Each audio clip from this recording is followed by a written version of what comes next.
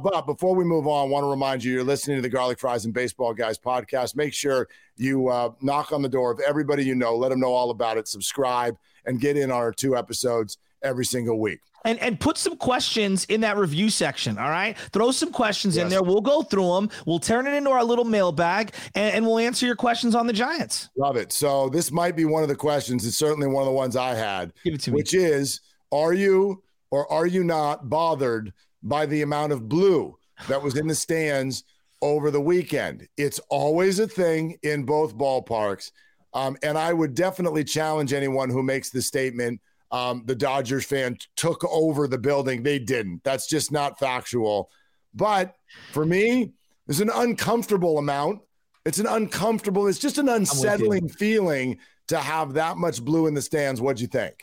Well, a couple of things. I mean, number one, I was sad. Number two, I was thinking, wonder what Larry Bear's thinking. You know, I mean, he's such a great businessman. You know, like, I know everyone wants to rip him. Like, let's call it what it is. He's one of the greatest marketers in sports history. He's kept this team in the Bay. He knows how to pack that stadium when they weren't a relevant organization. So I got a lot of respect for him. And I'm just thinking, as a businessman, yes, he likes that there's Dodger fans in the stadium, but he would rather them be San Francisco Giants fans.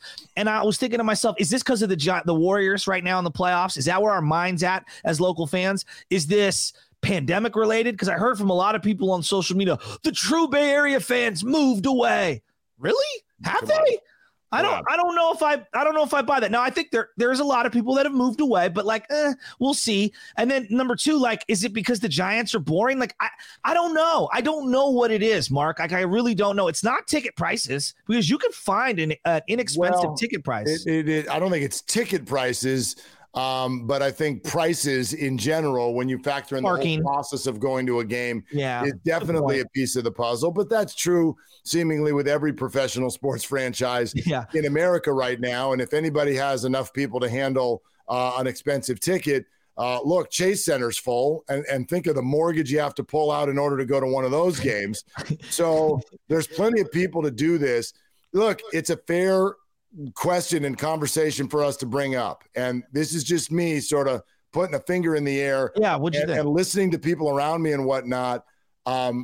There is something about this Giants team that is not quite connecting at a deep level with the fan base, and I don't know, as you said, if that's because somehow it's perceived that they don't have any exciting players.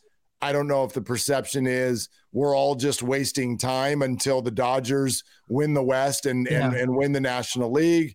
I don't think the Warriors factors into it, because, these tickets are purchased largely well ahead of time. And there's no way to know that the Warriors are going to be in it. And I know Friday night there were a bunch of people up on the concourse watching the Warrior game from the Giants game. We saw all of that too. I just think the fair concern, and it's for people who make more money than me to figure out, is why is this team not quite connecting at a deep level? And I think, my biggest answer, this is weird now. Yeah, give it to me. The Giants of the big three teams in this town have had the longest run since they've been in the championship round, which is the silliest thing ever, because baseball teams would die to say, oh, it's been 8 years since we won the World Series. That's a good point. Not that long, but it has been that long since it felt like they were real contenders. Now, add in last year, but that ended so quickly. Yeah, and it started late because they didn't have full capacity. That's another thing. Yeah, so this is not a fair thing for fans to say. You have to win a title every 5 years or we're out. No. But it feels like we're spot. If the Giants want to recapture the market, they've got to really put a run together. They got to put a postseason run together. Well, and I think this is where I want stars. I do. I would love them. I think we all at some level would like to have a star here and there, right? But I don't truly believe it's this simple. You go get Aaron Judge and all of a sudden now they're must see. Oh no, I don't think it's that easy. Now you put Shohei Ohtani, he's a whole nother act on a whole nother planet. We're talking showstopper. I just think about that ballpark from the day it was built. You had Bonds and Kent and a winning team. You couldn't have opened the stadium at any better time, right? The Bonds act was a novelty act toward the end. Then you had the Freak. You had Tim Lincecum. So you had a reason to go in. And then almost immediately after Bonds, obviously the bridge of Timmy, they started winning, right? This is really the only normal downtime that they've had as an organization in like 35 years. Yeah. I mean, I'll go back to what we already talked about, though, and say that whether it's that they need to go on a great run or they do need that young homegrown player that people want to go see, because Bonds was kind of separate because he was such a big deal, number one, and number two, he felt homegrown because of his dad and all, and Willie Mays and all of that. But then you mentioned it. We get to Timmy and Matt and Mad Bum, and that's also coincides with Buster Posey. And yes, there's still the Brandons, but it might take a Luciano. Yeah, it might take a Luciano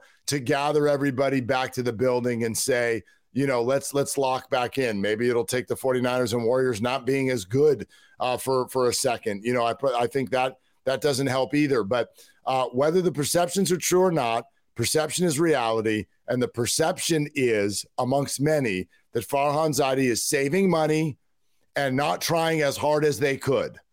Data be damned. You're right. Data be damned. That's the perception. And who wants to spend a bunch of money on that? No, it's a good point. It's a really good point. I was thinking about the Cubs, right? Loyal fan base, the Cubs. The Giants' attendance numbers are right there with the Cubs. Yeah. Cubs are horrible. They're absolutely horrible. And they won a ring in more recent, times and have been to the playoffs consistently more, at least over the last 7 years, than the Giants have. And like the Giants are neck and neck with them, you know what I mean, in terms of attendance. And they've got a loyal fan base. So I think you got to look around the bigs. The Yankees are one of the best teams in baseball. They're having attendance issues. I don't think this is exclusive just to the San Francisco Giants. No doubt. I do think it's inventory issues in baseball in general. It's expensive and it's laborious to go to a lot of games, right? And there's only so many people to draw from in a community. So I don't know. I don't think this is exclusive to them, but I do think at some level they're going to have, it's not just one guy. It's not Luciano. It would have to be Luciano and 2 or 3 other young guys come up all at once. And you get that because that was the convergence of Lincecum, Cain, Mad Bum, Posey all at once. And you still had Pablo all at once. That's 5 guys you care about. 5, right? Yeah. So on any given night, one of them's in there. Well, and let's check in on this again a month from now because there's always reasons. Oh, it's the pandemic. It's the, it's the prices. Am I caping up for him? What's that? No. I'm saying over the last couple of years, there's always something that they can throw out. And I'm kind of like, you're actually running out. You're running out of stuff. Yeah. This is not the pandemic. It's not because it's too expensive. Chase Center is full. And now the kids are out. School's out. Mm-hmm. You've got a good record. And when the Warriors are done, you're the only show in town. I know. So I think that they're going to pick up steam. I really do. I think let's see what July looks like. I think the second the Warriors season ends and whatever happens, I think they're going to pick up a ton of steam. Look at just baseball real quick. Look at the Dodgers. Walker Buehler just went down. All right. He's out for 8 weeks with the flexor strain. That's a huge injury that I rattled off all the guys who aren't performing. They're vulnerable. No one wants to admit this. They're vulnerable. The Giants have had every injury under the sun and they're right there. Yeah. So if they could go on a little run, get a couple guys healthy, let's see where they're at mid-July, like you just said. Yeah. No doubt about it. I do know that once school ended, it was one of the first things my son said to me is okay, can we do this? Can we get out to some Giants games? They haven't been yet this year. So hopefully that's a part of it for a lot of families out there. All right. And if you do go to the ball game, once upon a time, you see something like this. We cannot let today get away without mentioning it is the 10-year anniversary of Matt Cain's perfect game, one of the best feel-good moments in the history of sports in this city. And I was just thinking about this. We should show the highlight because everyone knows about Gregor Blanco's catch and it gets discussed. But I wonder if you've gone back and actually looked at it. And instead of looking at the catch, which was just a great diving play, look exactly where he is and think to yourself, remember, this is before the fences got moved in. Think about how many times a line drive has been hit to that spot in the history of this stadium, 22 years. And if ever before any of them have ever been caught, or if any of them have ever even had someone on the TV screen with where this ball is hit. Let's run it. Yeah, let's take a look. Look at Gregor Blanco. Look at how hard this ball's hit and where he is when he makes this catch. And this is hit out into the alleyway. The long run for Blanco, and Blanco's going to dive, and he makes the catch! Just an unbelievable catch here in the 7th inning. People will remember this as being out in Triples Alley and right center field. That is almost dead red center field, and the right fielder caught it. On the warning track. You will that ball is never at like. Tell me there wasn't magic in the building somehow last night. Matt Cains said it best when he looked at him in the post-game press conference right after the game and goes, "What were you doing out there? Why were you even there?" I know. It's crazy. Insane. Well, you know what's crazy is I always watched where that right fielder's playing. Whenever I'm up in the view reserve area, you never see him start where he started from, which is so shaded over there. And when he makes the diving catch, I don't know what your brain thinks of, but I think of Jim Edmonds. That's as good as all of those Jim Edmonds catches from the 90s. You know what I mean? Like, just incredible. And then against the lowly Astros. Yes, people, they were in the NL, number one. Number two, they were horrific at the time. Absolutely horrific. So for as bad as the Giants are right now, and as good as the Astros have been over the last 8 years, think about what they went through to get to where they're at now. I don't think the Giants have gone through anything close to that. No.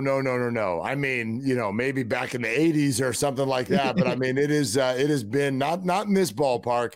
That's for sure. And let's experience it one more time also. Yes. Here's how it all ended that night 10 years ago. Cain appeared to look around, gazing at the upper deck, but now looking into Buster Posey. 1 ball and 2 strikes. On the ground, Arias from deep third, got him! And that's a perfect game. And the Giants mobbing Matt Cain on the pitcher's mound. One of the top 2 I'm about to puke moments in the history of Giants baseball is Arias' stumble over there at third base. I'm going to match it right up with the 2014 World Series dropping of the ball in the left center that you thought was going to tie the game in the 9th inning. Those 2 moments, you're like, I mean, can you imagine if this guy had tripped and fall? I mean, he almost fell over.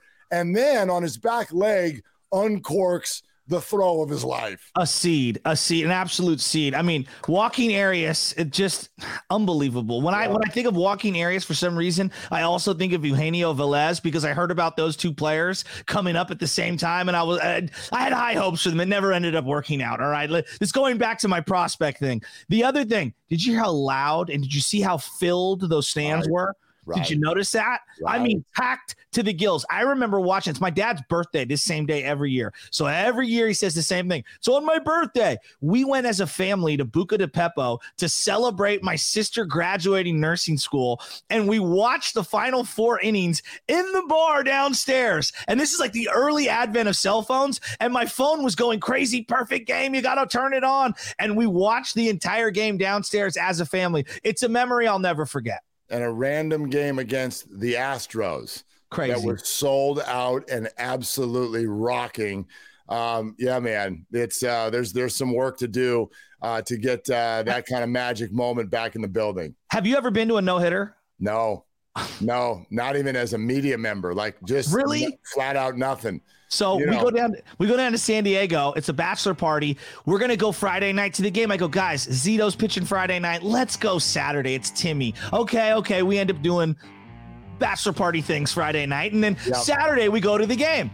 Timmy throws 147 pitches and throws a freaking no-hitter, and Pence makes the catch of all catches in front of us and then gets up and high-fives one of my buddies. It's one of the most insane games I've ever been to, and to this day we always go, thank God we didn't go Friday night. No, exactly. Thank goodness for your desire to drink.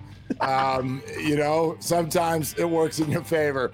All right. Great stuff. That's the Garlic Fries and Baseball Guys podcast. So long ago. It's coming at you twice a week. Make sure you're subscribed so you don't miss any episodes.